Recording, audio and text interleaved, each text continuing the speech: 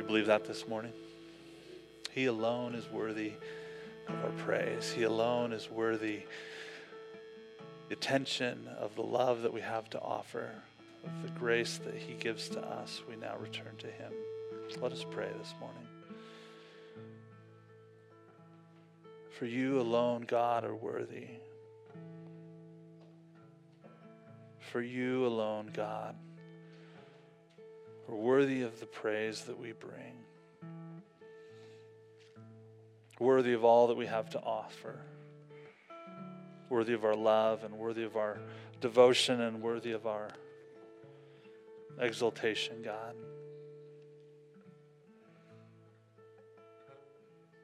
Lord, may we not forget to extend that to you, to offer all that we have in worship and love and devotion to you. I'm so grateful today. I'm so grateful for our church family and the ways in which I've seen that in us and through us during this season.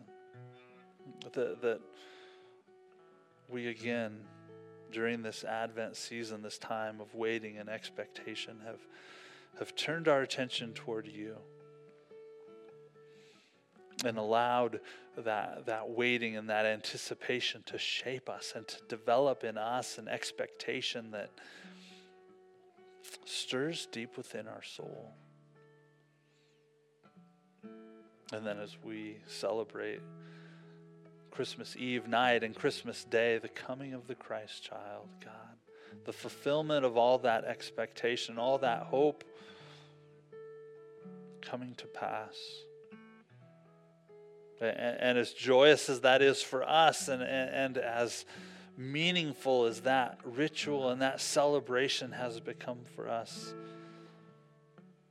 our attention's been taken back 2,000 years to a lowly, out of the way, out of the spotlight moment in time.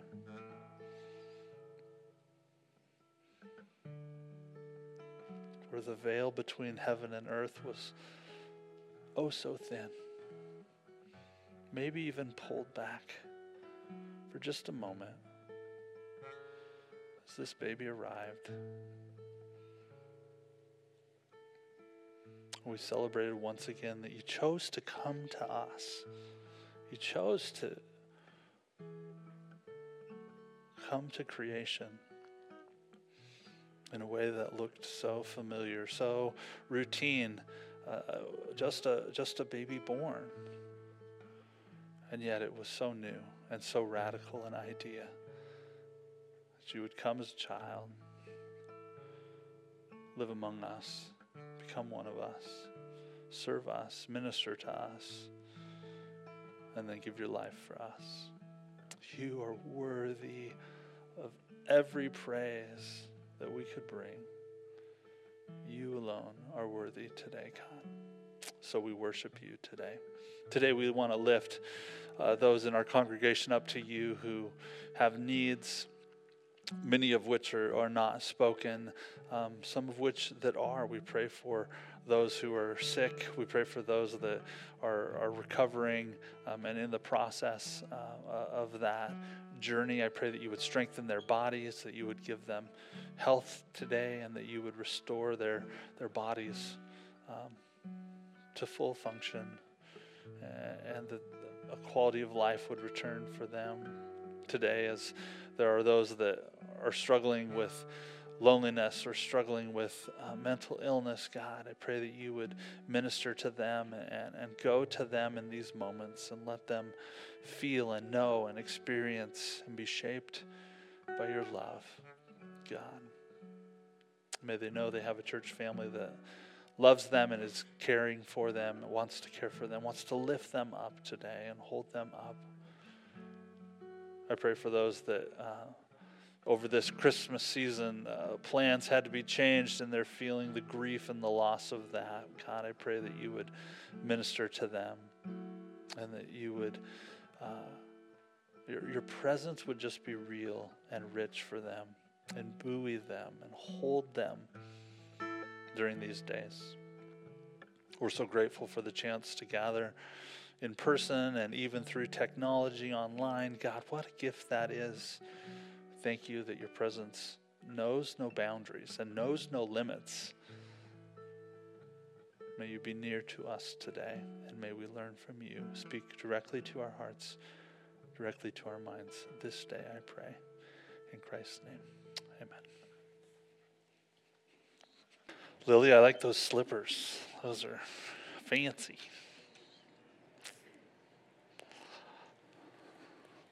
Good morning.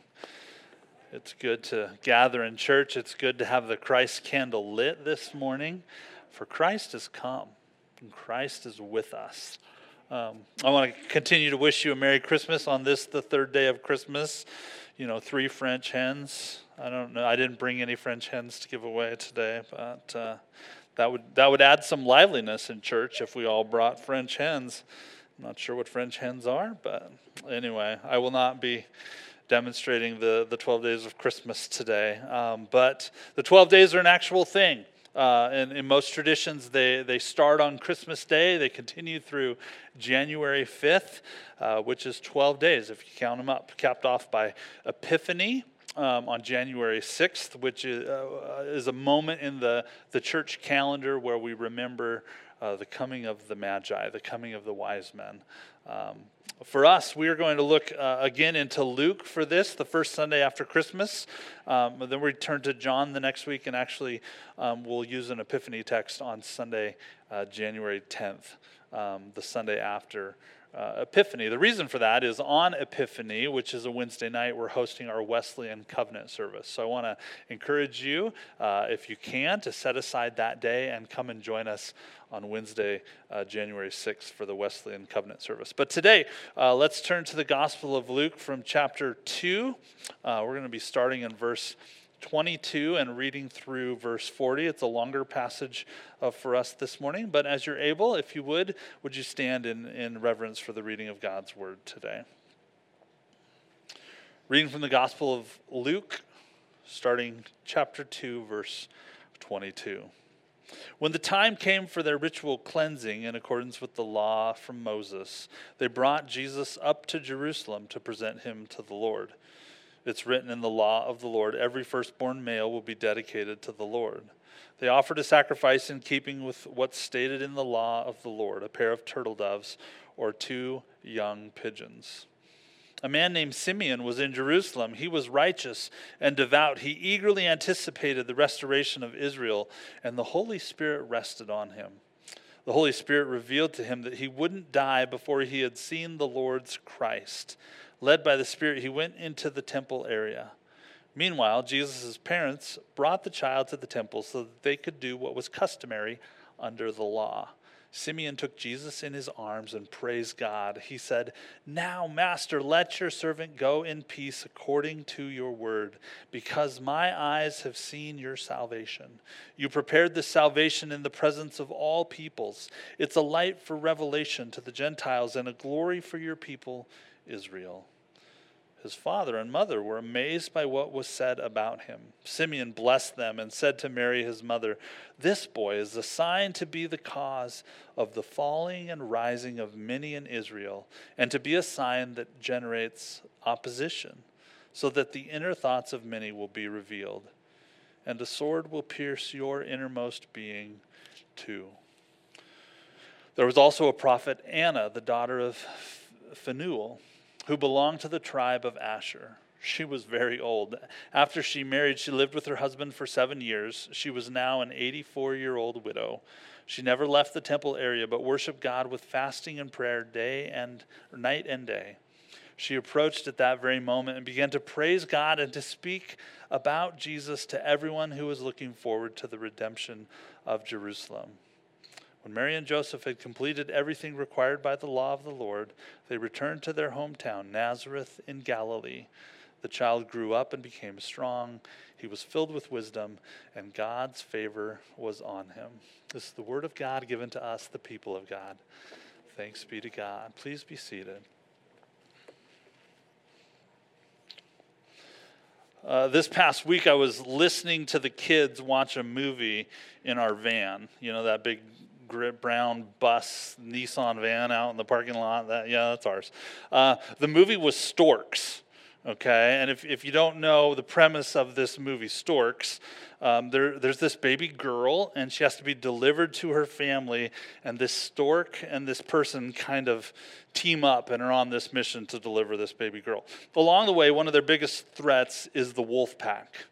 Okay, and at one point, the stork and the person are tied up. I think they're hanging upside down, and this baby is carried in by a wolf, who declares, "I've caught the kid, I am the alpha." Wants to be alpha of the wolf pack, right?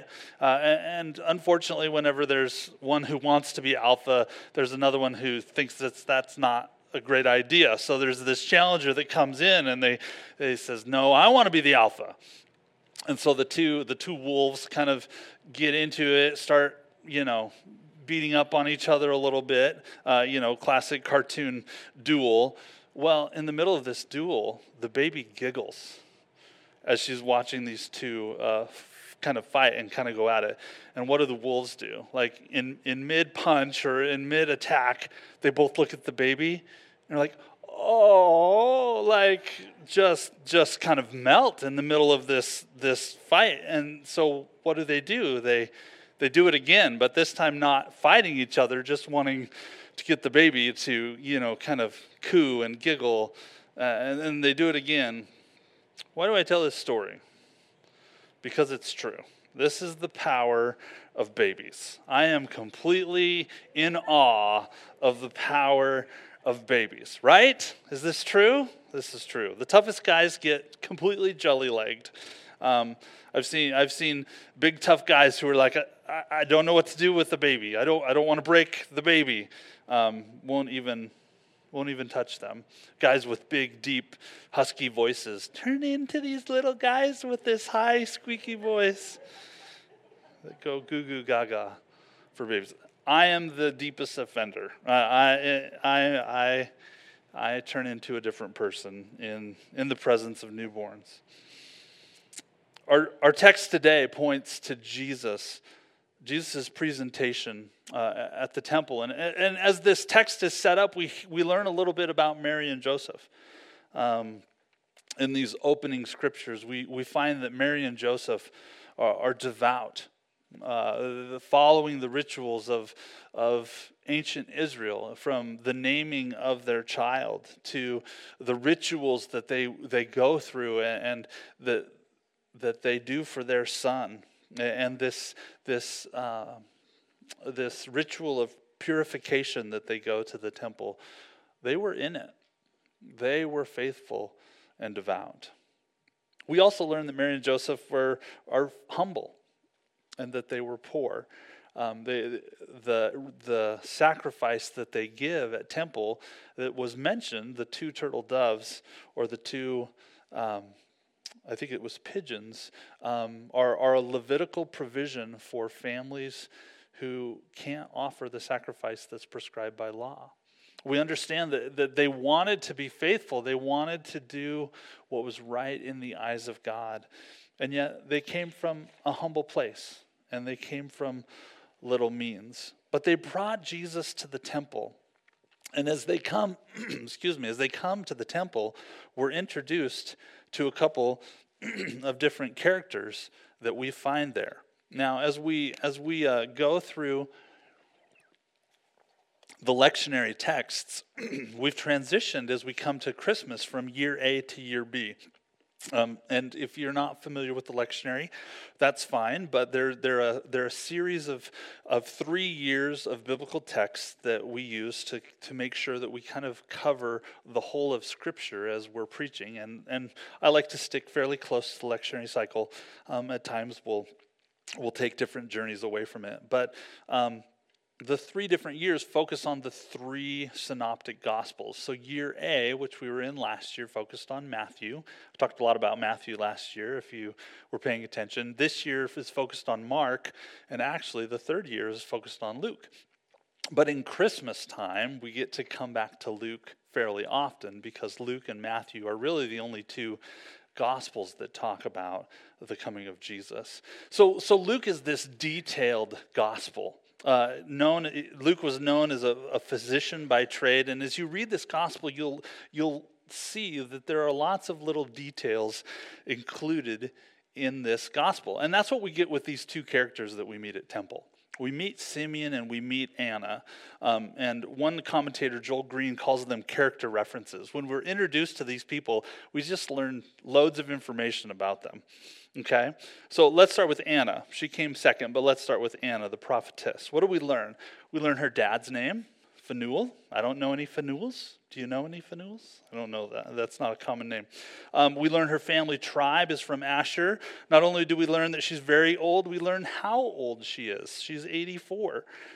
She was married for 7 years, and then she kind of becomes the first evangelist. What does it say? She meets Jesus and she starts telling everybody about Jesus and becomes the first person to really proclaim, outside of maybe the angels who encouraged the shepherds to go see the baby Jesus, she kind of becomes the first evangelist. Then there's Simeon.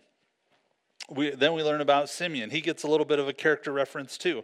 He's known to be righteous, known to be a devout. He anticipated the restoration of Israel.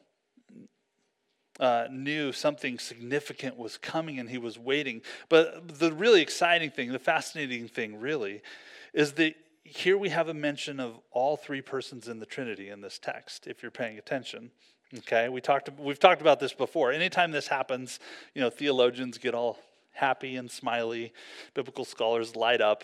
I'm not either one of those things, just a pastor. But I like noticing these things as well, that all three persons of the Trinity are mentioned. Simeon, first of all, Simeon is known as a man upon whom the Holy Spirit has come to rest. What a character reference. Don't you want that to be said of you?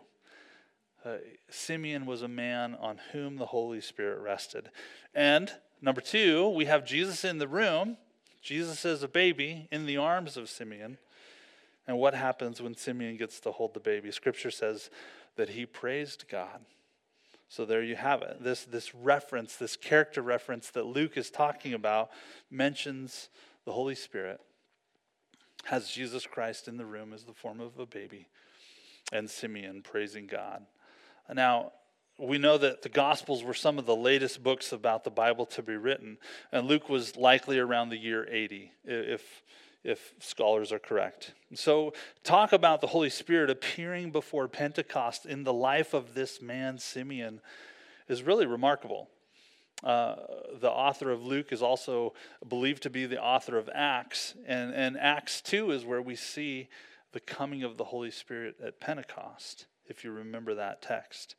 But it says Simeon had the Holy Spirit. And there's evidence that Simeon had the Holy Spirit. What does it say? It says the Holy Spirit led Simeon that day to be in the temple. The Spirit would lead him to be at the temple that day. Again, Green wrote this. He said, "This appointment is not the result of divine coercion." That God didn't drag Simeon to temple that day. Didn't say, today is the day, Mary and Joseph, and out of their control they were taken to temple. No, it wasn't the result of divine coercion. He goes on and says, this encounter is dependent upon the obedience of these human actors who, by their actions, are helpers or supporters of the divine purpose. I want to be a person like that. I want to be a person so in tune with the Holy Spirit, so in tune that I can get on board with what God is doing. That I can see that I can respond to that. I believe there's a cooperation involved between Creator and creation. We get to see what God is doing and participate and choose to be a part of what God is doing. And it's in this moment, it's in this rendezvous that Simeon has this moment of fulfillment. He gets to hold the child. I'm not sure about old men holding babies. I'm not sure I'd recommend that. But for Simeon, this was a fulfillment of a promise that the Holy Spirit had given to him. Such a significant moment. He literally says, okay, I can die now. Okay, it has been fulfilled. Did somebody follow him home? Like, has anyone checked on Simeon? But the declarations he makes about Jesus in this moment are stunning. Praying to God, he says, my eyes have seen your salvation. Somehow Simeon was so in tune with God, so in tune with his purposes and what God was up to. He somehow knew and was able to connect this baby boy with the salvific plan of God. God had a plan for us. It says the salvation that was prepared in front of all peoples was to become revelation for the Gentiles and glory for the Israelite nation. Even in this early stage, we think that Gentiles were kind of added to the fold after Jesus was resurrected, and after the Jews kind of said, we're not sure about Jesus, and Paul took it to the Gentiles. This is Simeon in the temple at Jerusalem among Jews, saying, this will be revelation. This baby boy will be revelation even to the Gentiles. I'm trying to think about what are some modern equivalents. What would this be like for this baby boy, 8 days old, being brought to the temple? What are some modern equivalents? This baby is going to be a quarterback in the NFL and known around the world. It can be the greatest athlete ever. This baby is going to become a famous inventor, file all these patents, is going to solve clean energy around the world. This baby will solve hunger problems around the globe. How do you deal with that? As a mom and a dad, how would you deal with that news?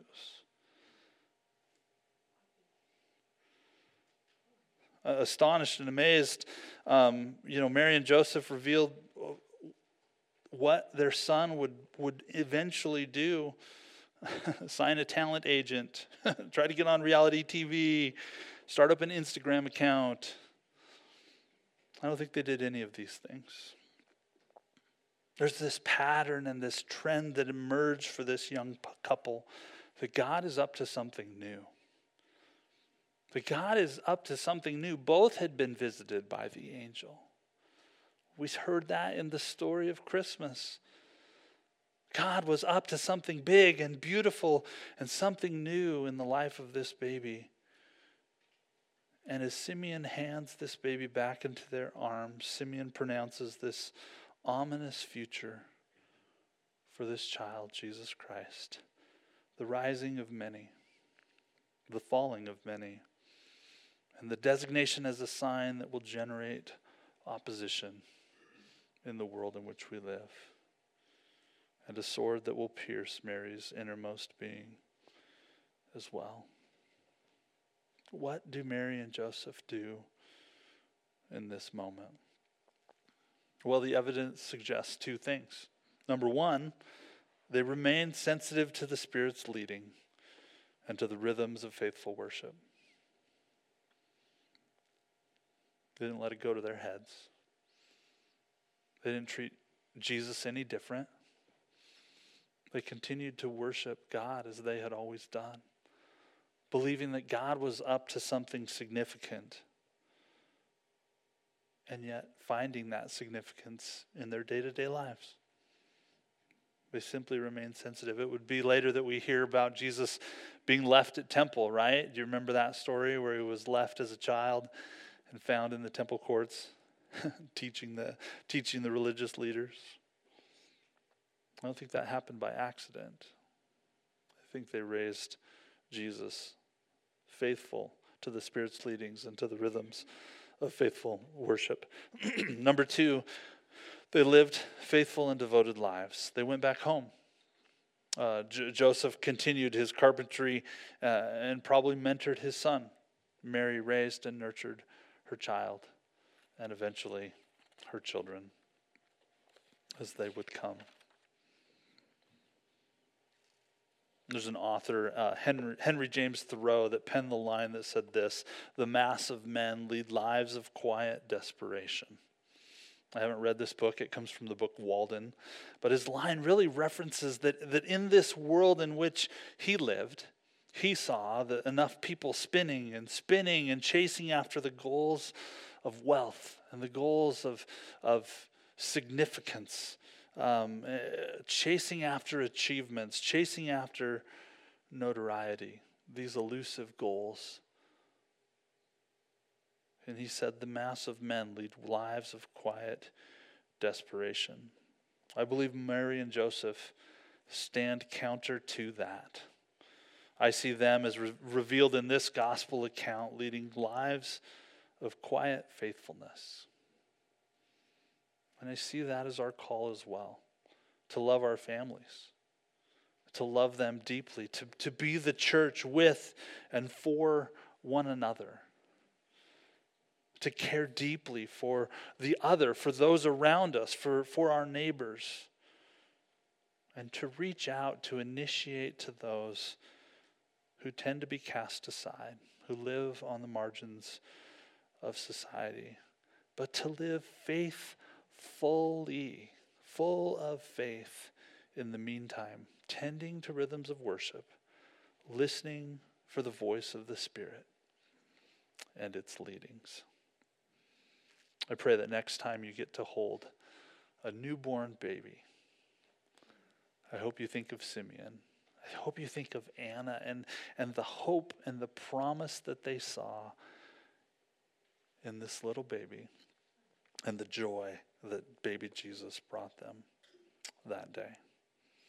I'm going to ask the praise team if they would to please come forward. Today, in a special way, we have the opportunity to receive Christ Jesus as we remember the death and sacrifice of our Lord and Savior through the sacrament of communion. In some ways, it's odd today. In some ways, Christmas is about his birth, right? And the start of his life. And communion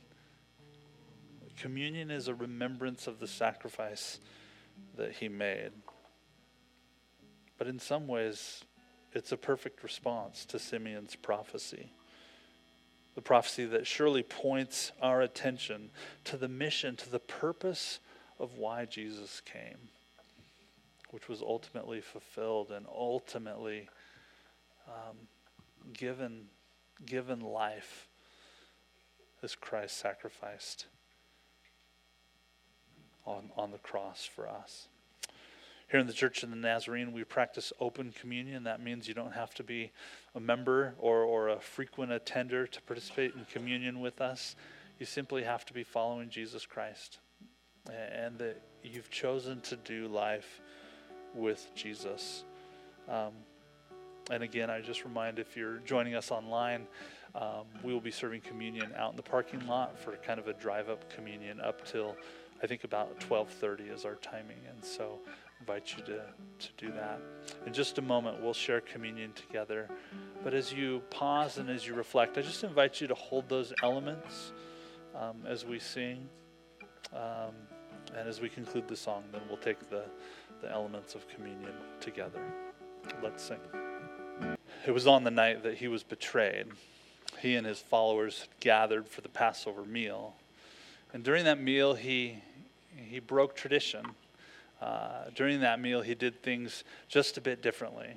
In the middle of the meal, he took bread and he broke it and he gave it to them, giving thanks, and said, "This is my body, which is broken for you. As often as you share this meal, do so in remembrance of me." I invite you to take the bread.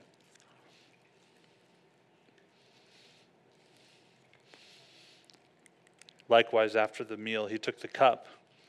Having given thanks, he shared it with them and said, "This cup represents my blood, the blood of a new covenant, which is poured out for the forgiveness of sins of many. Now, take the juice and partake."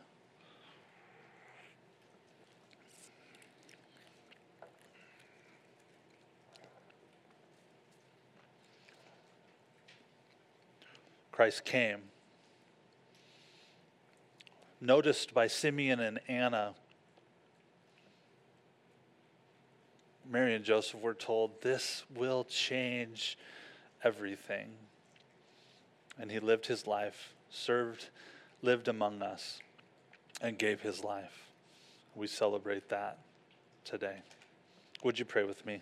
Lord, thank you today for your love, and thank you for how you speak to us, how you lead us, how you help us to grow.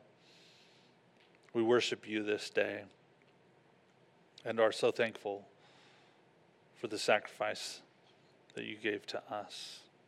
Today, help us, Lord, to receive you as King, to lead our lives. And may all we are, may all that we choose to do in our lives be in worship to you.